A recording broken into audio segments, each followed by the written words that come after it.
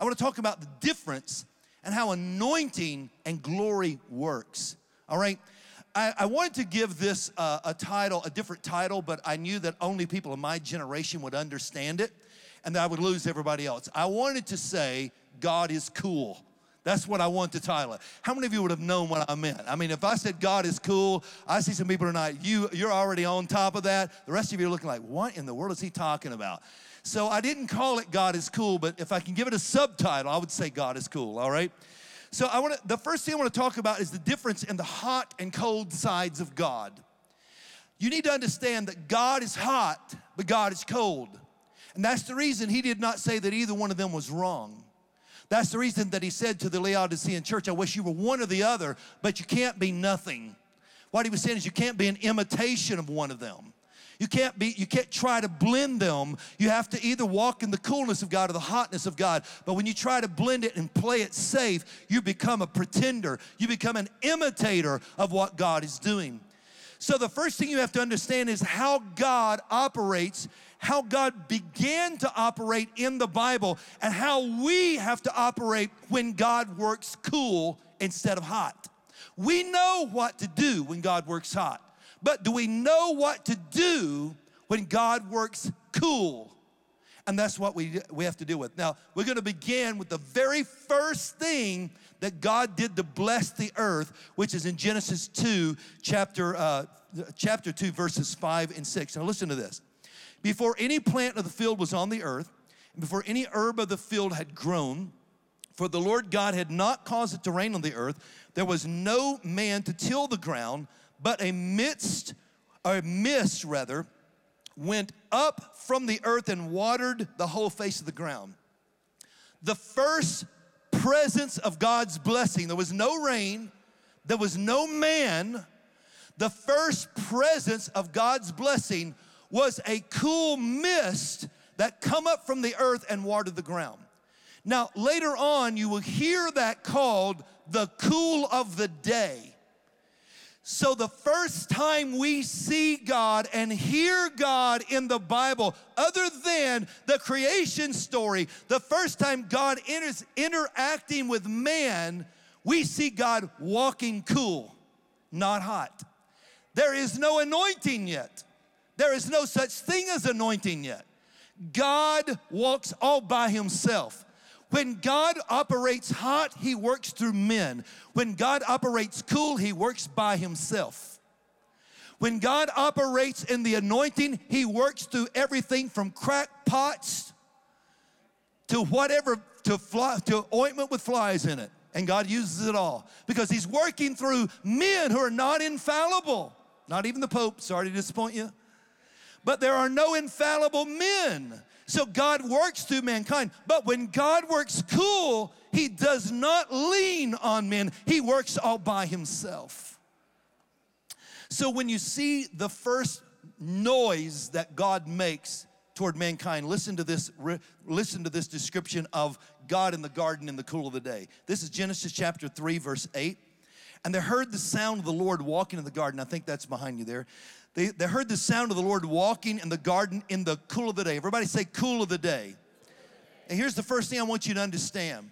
They heard the sound of God walking. Now get that. You gotta grab that.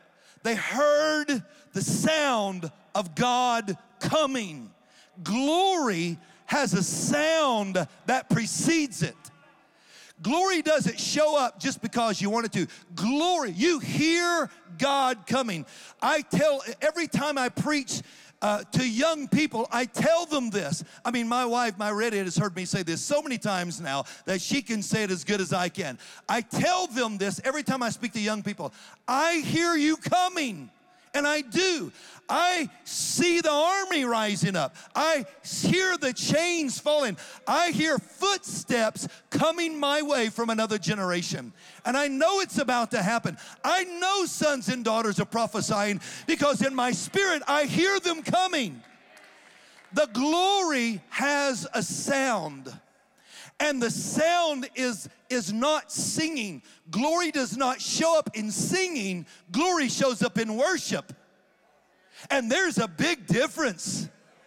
There's a big difference in singing and worshiping. A huge, huge difference. Singing might be a platform for worship, but you can worship without singing, but you can sing without worshiping.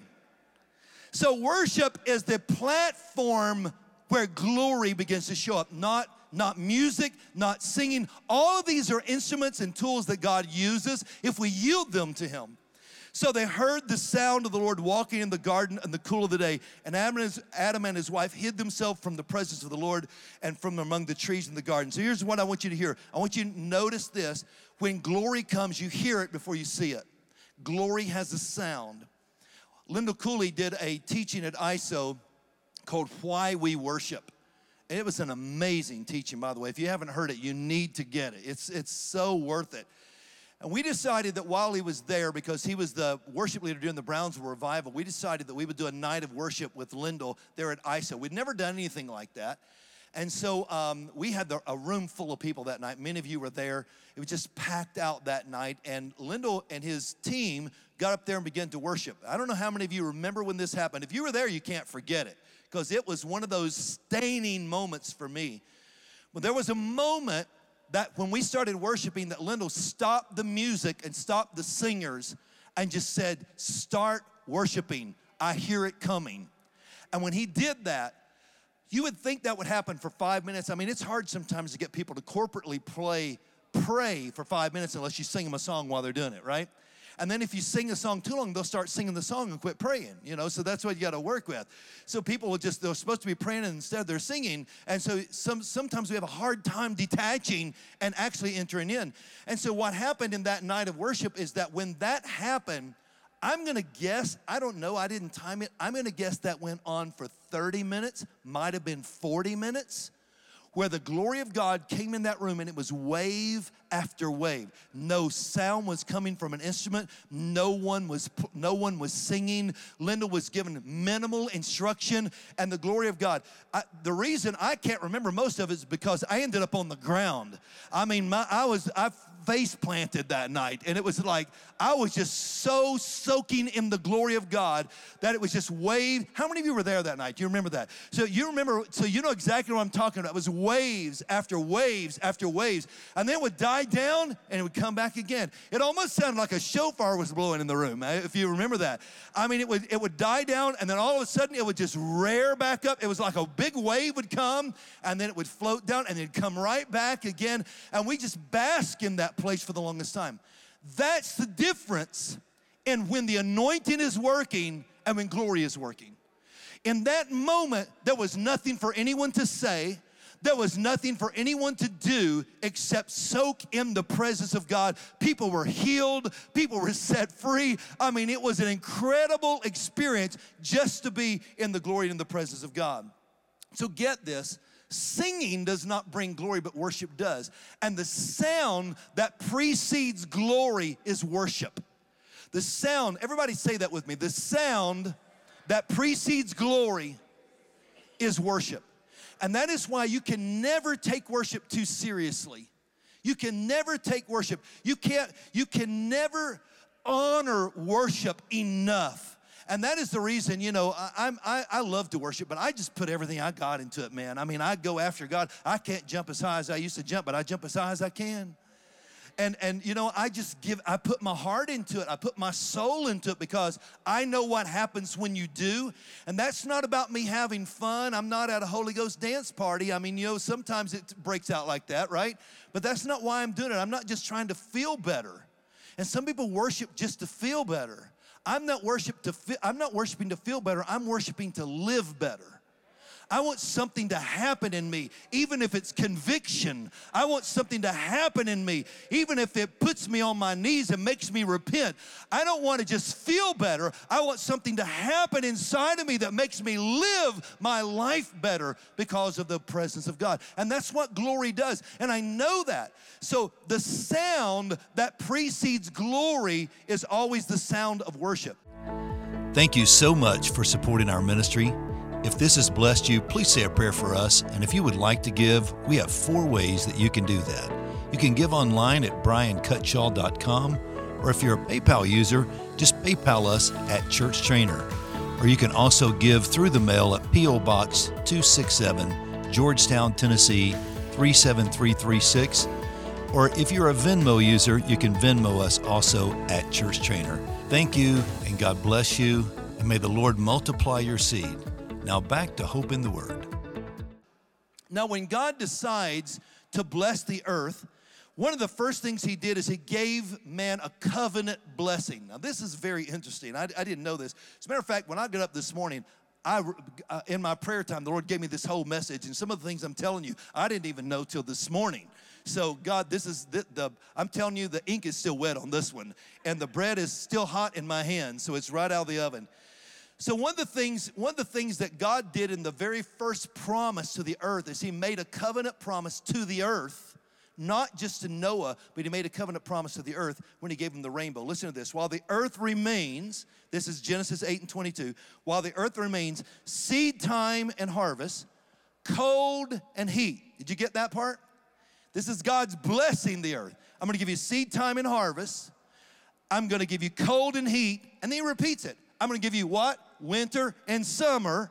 I'm going to give you day and night. One is hot, one is cold, and it shall not cease. So this is the interesting thing about when God blesses the earth. He blesses them in a cool way and a hot way.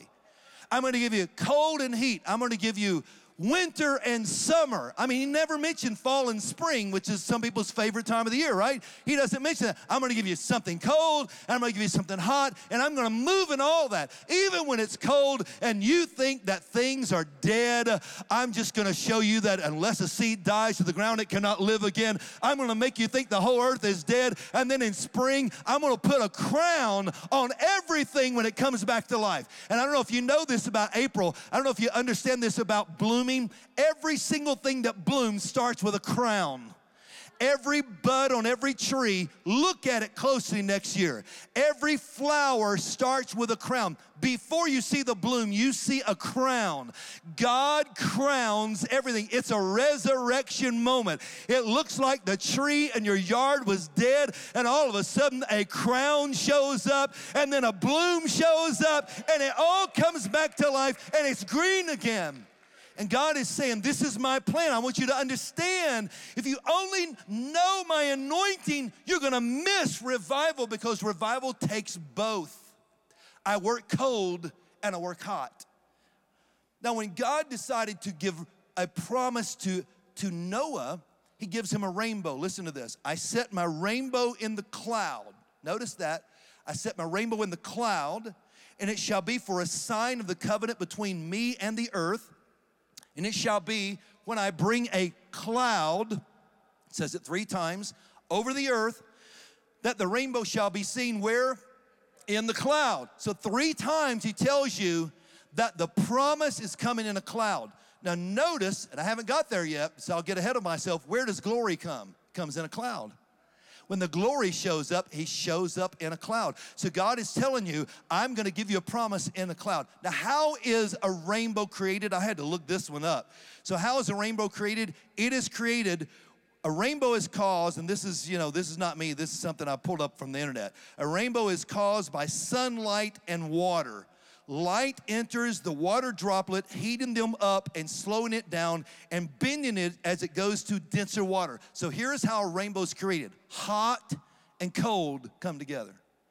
A rainbow is created when the sun heats up the cool water and begins to bend it, and that's where covenant comes from. When my cloud shows up, I'm going to use anointing, but I'm also going to use glory. And if you want revival, you can't just understand how the anointing works. You have to understand how to move in glory, because glory moves differently from the anointing. It works differently from the anointing. So a rainbow is created when the hot and the cold come together. Everybody say covenant. When the hot and the cold come together, you come into covenant. See, a rainbow in heaven is not a half circle. The only time a rainbow appears in heaven, it's a full circle.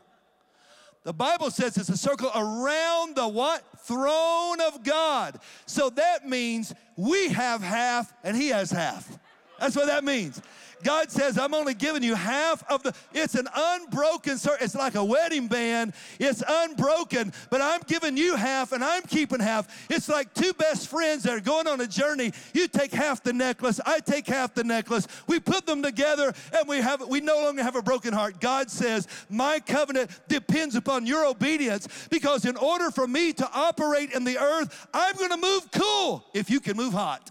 You've got to understand the anointing so I can move in glory. You've got to understand worship. There has to be a sound that comes and precedes glory. If you can understand how to get anointed in your worship, you will create the atmosphere and the sound where the glory of God will come down and settle, and you get a covenant out of that. You get a covenant relationship where hot and cold comes together. Woo! Hallelujah. Hot and cold comes together. So in Exodus, let's keep going. I'm just going to give you several examples of this. In Exodus 13, and the Lord went before them by day as a pillar of cloud, and by night as a pillar of fire. To light the way is to go by day and night. Okay, so understand this.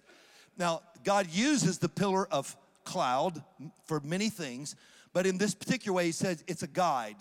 It's an angel that goes before them, the pillar of cloud. And then at night, he lit the way so they could still travel at night. Now, he also comes between this pillar of fire moves between them and the Egyptians. So it was also to protect them. But God says in this particular passage, when he first introduces the law first mentioned, when he first introduced the pillar of cloud, he says, I'm gonna move cool and I'm gonna move hot, and both of them are to guide you. You have to learn how to walk by night when it's hot. And you have to learn how to walk in battle when it's hot. You have to learn how to walk when you can't see and all you've got is a light. And that's what the anointing feels like. Anybody that's ever operated in the anointing, you feel your way through it. Sometimes you don't have a clear path, but have you ever seen an evangelist or a pastor or anybody up there preaching or even worshiping, and they get that big bug-eyed look in their eyes like something happens, you know? The T.L. Lowry was known for that. Perry Stone does that. I mean, there's a lot of people that do that, right? They get that big bug-eyed look in their eye, and you know something's about to happen because they're in the dark, and they just had an awakening. They just saw something that God wants to do. You know, I don't know how the gifts of the Spirit work in you, but I know how they work in me. I can't, you know, maybe I'm not where you are, but I just can't call them up on demand. You know, I wish I could just say, you know, I've got the gift of healing on me right now. Come on up here. I'd just go, if I could do that, I'd go to Denny's and wipe the place out. I'd go to the hospital. I'd walk in room after. If I could do that, you wouldn't. I would fill up Walmart. I mean, I would go everywhere I could go. There'd be people laying all over the South, the North, the East, and the West, because I'd be a one-man healing crusade. If I could just make it work when I want it to work, there wouldn't be a hospital with a person in a bed anywhere. The nursing homes would empty out. I mean, if it kept working, I'd just go into the graveyard, man. I mean, I'd just keep it going. If I could call it up on demand. But the way it works for me is that he uses me as he wills. And I know the difference. There are times that the gift of discernment will operate in me, and I know every person I pray for, I know their need before I pray for them. And when you tell them that, it builds their faith. When you say, you don't have to tell me what to pray for, I already know. And when you tell them that, I remember one night I prayed for a group of singles, and it was just their night. And I didn't see it coming. And when I prayed, there must have been 50 of them. And when I prayed for the first one, I knew exactly what was. The next one, I described the house their parents lived in. The next one, I told them the amount of a bill that needed to be paid. I mean, it was just that clear. And it was that bug-eyed look that came over me. The next day, I wanted to do it, and it just wasn't working anymore. You know, so it's like, come on, where'd that go? But I realized I was the conduit, not the owner. I realized I was only the instrument, but not the master. I was only one part of God's orchestra. I wasn't the symphony, and the song wasn't about me. And that's what happens a lot of times when we recognize our gifts, is we want to own it. And you can't own it. He has to own it and use it in you.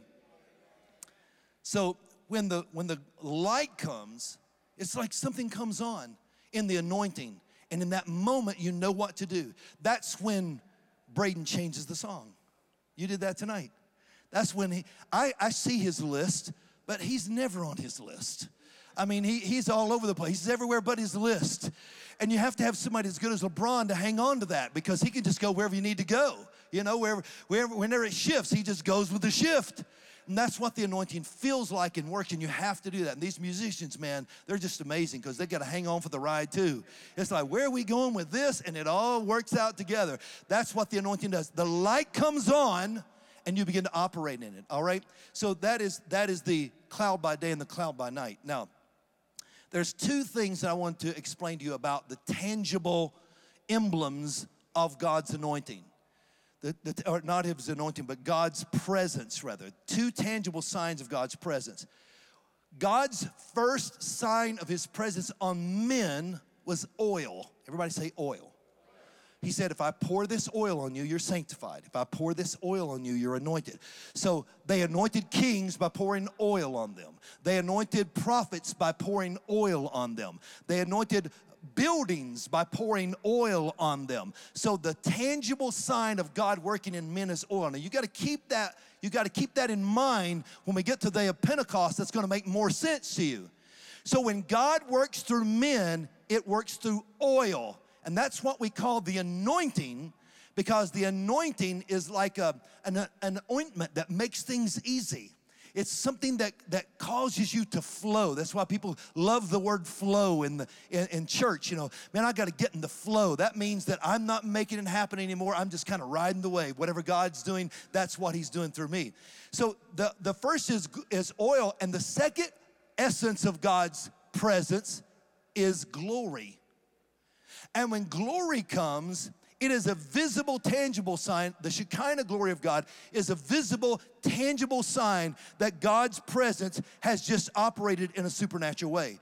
Now, the first time we see glory in the cloud was in the camp of Israel, when the pillar of cloud came in the camp of Israel. That's the first time we see glory. When God began to operate through Moses, the cloud moved outside the camp into the tabernacle. When the Holy of Holies was dedicated, where did the cloud go? There was a cloud above the Ark of the Covenant. So here's what you need to understand. When the glory appears, sometimes you hear a sound, but if you press in long enough, it may manifest tangibly into a type of cloud. Now, there may be lots of other colors, because it may follow the colors of the rainbow. I don't know. But the only two colors I've ever heard of is green and blue. Now, there may be others. I'm not saying there aren't. I'm just saying that every time I've heard somebody see that, and I've actually visibly seen the glory cloud 2 times in my life, and both times it was blue. But there are times that it's green. And can I just give you one hit and run? I mean, I can get lost on this, so I don't want to talk too long, but I want to give you a hit and run. These LED lights, they operate off of RGBs, right? Reds, greens, and blues. That's what they operate off, RGBs. What happens is, with these LED lights, every single color of the color spectrum can be created in RGBs. So that means if you want purple, if you want yellow, whatever you want, the reds, greens, and blues create all the other colors. When you see the description of God in the book of Revelation, it says the great white throne. The only reason it says white throne is because they did not know how to translate a light throne. The word there is not white. They just created a blank color, so we call it white throne, but the word is light throne. But when you see the description of God on the throne, it's a sardis stone, which is red. So the color of God's throne in the courtroom is red. When you see the color of, I saw the Lord high and lifted up, and his train filled the temple. When you see the color of the throne in the temple, which is at the right hand of the Father, Isaiah he didn't just see God. I don't have time to go through the whole book of Isaiah chapter 6, but he keeps talking about 2 descriptions of God. If you look at it, one is L-O-R-D, the other is capital L, capital O, capital R, capital D. That's how they translate it in English. He's talking about 2 different people that he's seeing, and he keeps describing them. But in this throne that he sees in the temple, it is not red, it is green. It is the emerald throne. So you have God on a red throne, you have Jesus on a green throne, and then when you see the throne on the earth, Ezekiel chapter 1, we call that the sapphire throne. because when it comes to the earth, it turns blue. So you've got the throne of the Father, the seat of judgment on the red, which you got to go through the blood of Jesus to get saved, right? You see the life in the sun, which is green, and you see the blue on the earth, which is the Holy Spirit working on the earth. Now, when God said, let there be light, everything in the world was created. So when I went to school, they told me this. They said that the smallest component of matter was the atom. You might remember that? And then later on, they said the proton and the neutron is how you break down the atom. Well, now they can see 1,000 layers into the proton and the neutron. And you know what they found at the very bottom of everything? The smallest component, subatomic of matter. You know what they found? They found the quark.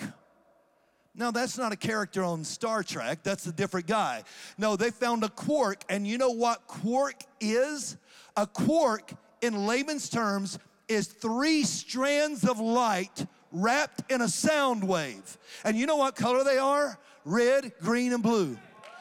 The smallest component of matter is a red, green, and blue light wrapped in a sound wave. When God the Father, God the Son, and God the Holy Spirit said, let there be light, whoo, everything in the world was created. Everything exists by the creation of the quark. So you have to understand this, that when the glory of God manifests itself, often you will see a cloud, and many times that cloud will be blue, representing the glory of the Holy Spirit. Sometimes that cloud will be green, representing the glory of Jesus Christ. And I haven't seen a red cloud, but I'm waiting on it. I'm ready to see a red one. Listen, I don't care if it shows up purple with yellow polka dots. I just want to see the glory. But when you see the glory, the cloud, many times if you read the Azusa Street, books on the Azusa Street meeting, they'll tell you the cloud would usually be about 2 to 3 feet off the ground, and it would hover for hours. And it would be like a mist, like what I read to you in Genesis, a mist that would come up, a blue mist that would come up, and all people had to do was walk in it, and their bodies were healed. People would lay down in it. They would get them out of wheelchairs. Nobody was praying for them. Nobody was touching. That's what I want to see. They would take a person out of a wheelchair and lay them down in the midst, and they would jump up on their feet, healed, without anybody touching them or praying for them. That is the difference, that when God uses us, than when He decides to do it all by Himself. And I'm telling you, the next move of God, you're going to see God showing up and showing out in a way you've never seen God move in your lifetime. Hallelujah. So when the glory filled Solomon's temple, notice what happened. This is 2 Chronicles 5, verse 11. And it came to pass when the priests came out of the most holy, for all the priests who were present sanctified themselves. Say, sanctified themselves. How did they do that?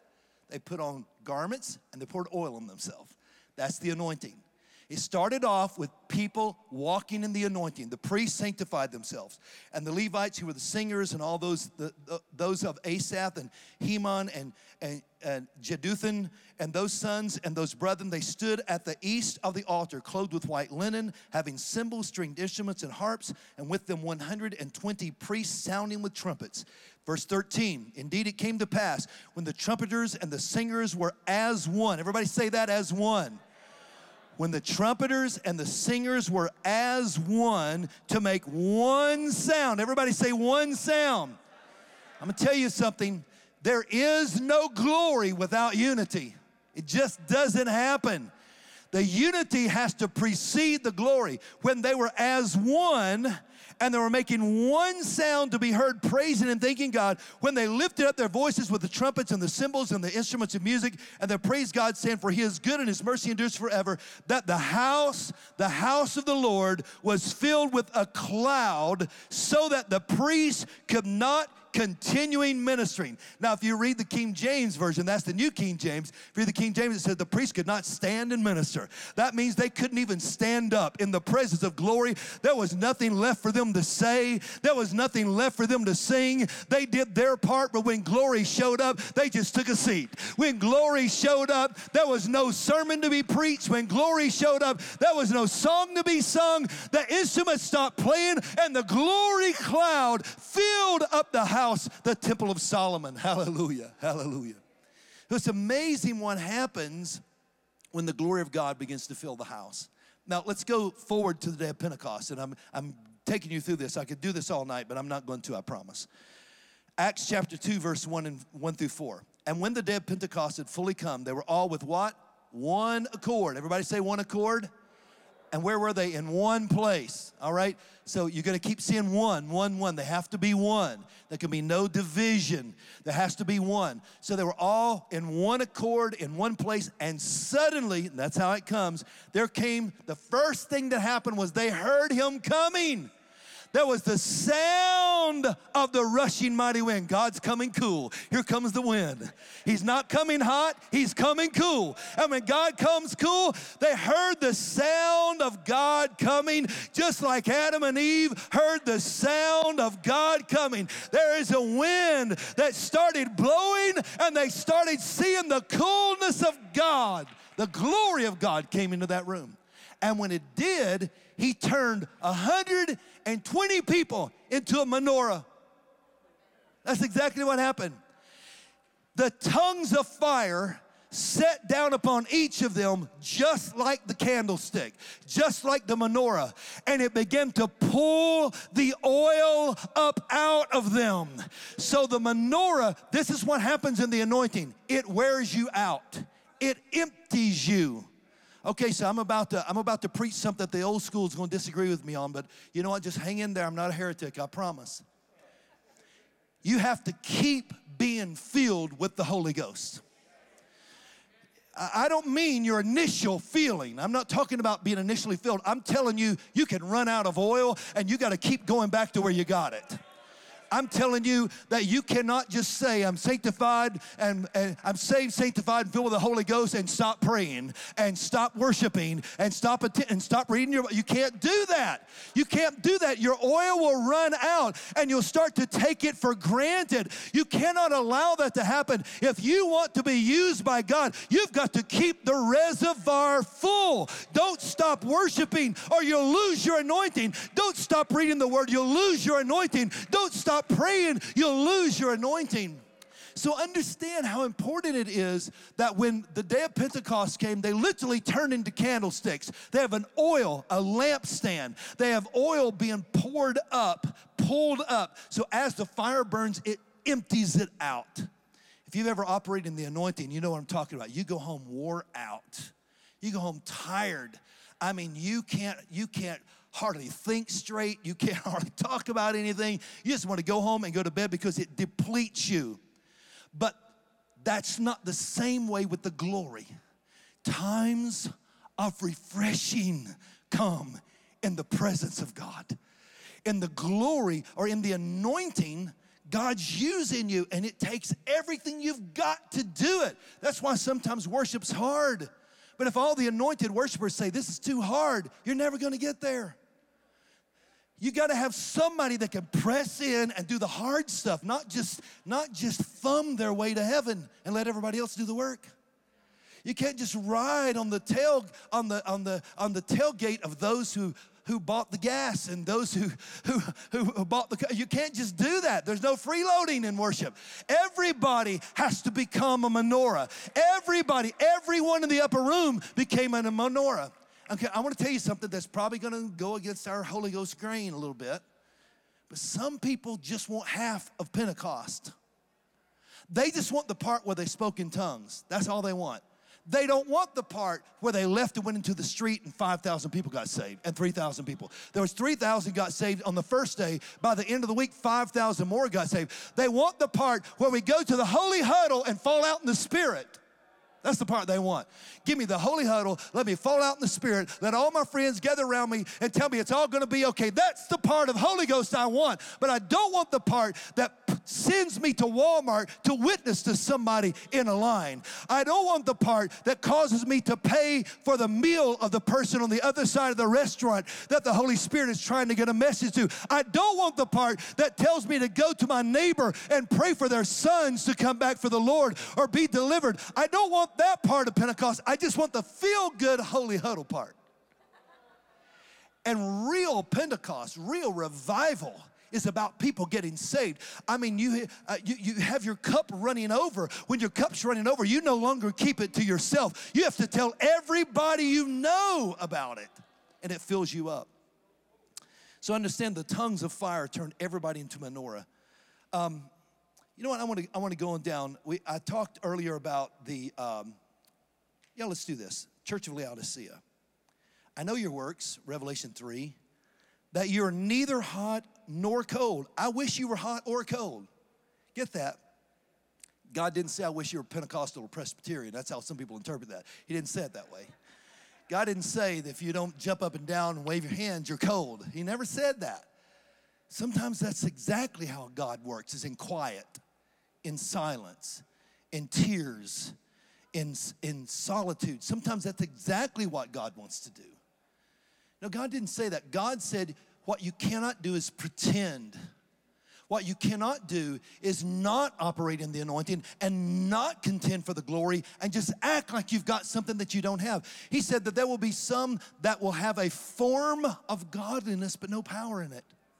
It looks like God, they sound like God, they preach like God, they sing like God, but nothing's happening, man. Nobody's getting saved, nobody's getting baptized, no one's getting healed, there are no gifts of the Spirit operating. It really looks like God. It's an intellectual experience, par excellent, but there's no power in it. Nothing's happening. That's all he's talking about, being lukewarm. He's saying you either need to walk in anointing or walk in glory. If you're pursuing glory, you become a radical worshiper. I'm just going to be honest with you, folks. If you're pursuing glory, you just start worshiping out of the box. I mean, you forget who's around you. You go after God with all of your heart. You don't care who's looking. You dance like nobody's looking. I mean, it doesn't mean that everyone reacts the same. You may never jump. I'm a jumper. I'm a jumper because I came out part of the charismatic movement. I pastored in the Midwest for almost 30 years. We had a big church and there was no room for shouting. And what I mean by that is I grew up in a small church and everybody shouted like this. You can't do that in a big church. There's no room. You have to shout like this. It's the same thing. It's the same thing. You just don't have enough room or you'll hurt somebody or hurt yourself. I mean, we named every shouter in my little church. There was the man on fire. There was the sprinkler over there. You know, he was going off. We even have... My wife's grandmother, she had two little rows on each side of her head, and they were pinned up with bobby pins, and they were braided. And if Sister Maud Glass ever got the Holy Ghost on her, you better look out because she turns into a weed eater. I'm telling you, she'd grab the pew in front of her and go shaking her head like that. Those two pigtails would come out, and it'd put your eye out if you're anywhere close. You want a haircut, just get near Sister Maud Glass. She'll give you one right now, man, because she turned into a Holy Ghost weed eater. I mean, that's how we grew up. But sometimes when God operates, we love that. But sometimes God just wants to say, shh, let me do something without you saying anything. Let me just show you what I can do all by myself. God said, you need to learn how to operate hot, but also learn how to operate cool. The anointing is when God uses you. But here's the thing I want you to know, and I'm going to close here.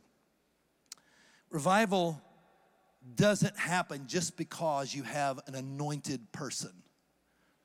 Every great evangelist will tell you this. They'll go one place and revival will break out. And they'll go another place the next week and it's cold as it can be. And they're still anointed. They're preaching the same sermons. It's the same God, but the house wasn't ready. And the difference is when covenant breaks out, when glory breaks out, it is a relationship between anointed people and worshipers seeking glory. True revival. I'm talking about Azusa Street. I'm talking about Brownsville. I'm talking about the charismatic renewal. I'm talking about the healing revivals. I'm talking about any time you've ever seen the supernatural of God. It wasn't just because there was anointed evangelists.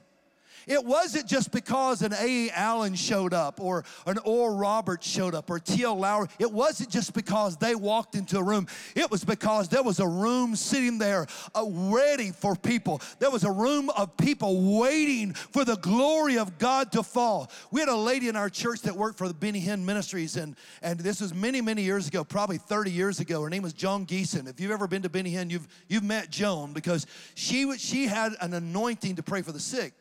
And she invited me one time to the Benny Hinn Crusade and said, I want you to come and work with me. Do you guys know Joan? Yeah, she said, I want you to come and work with me.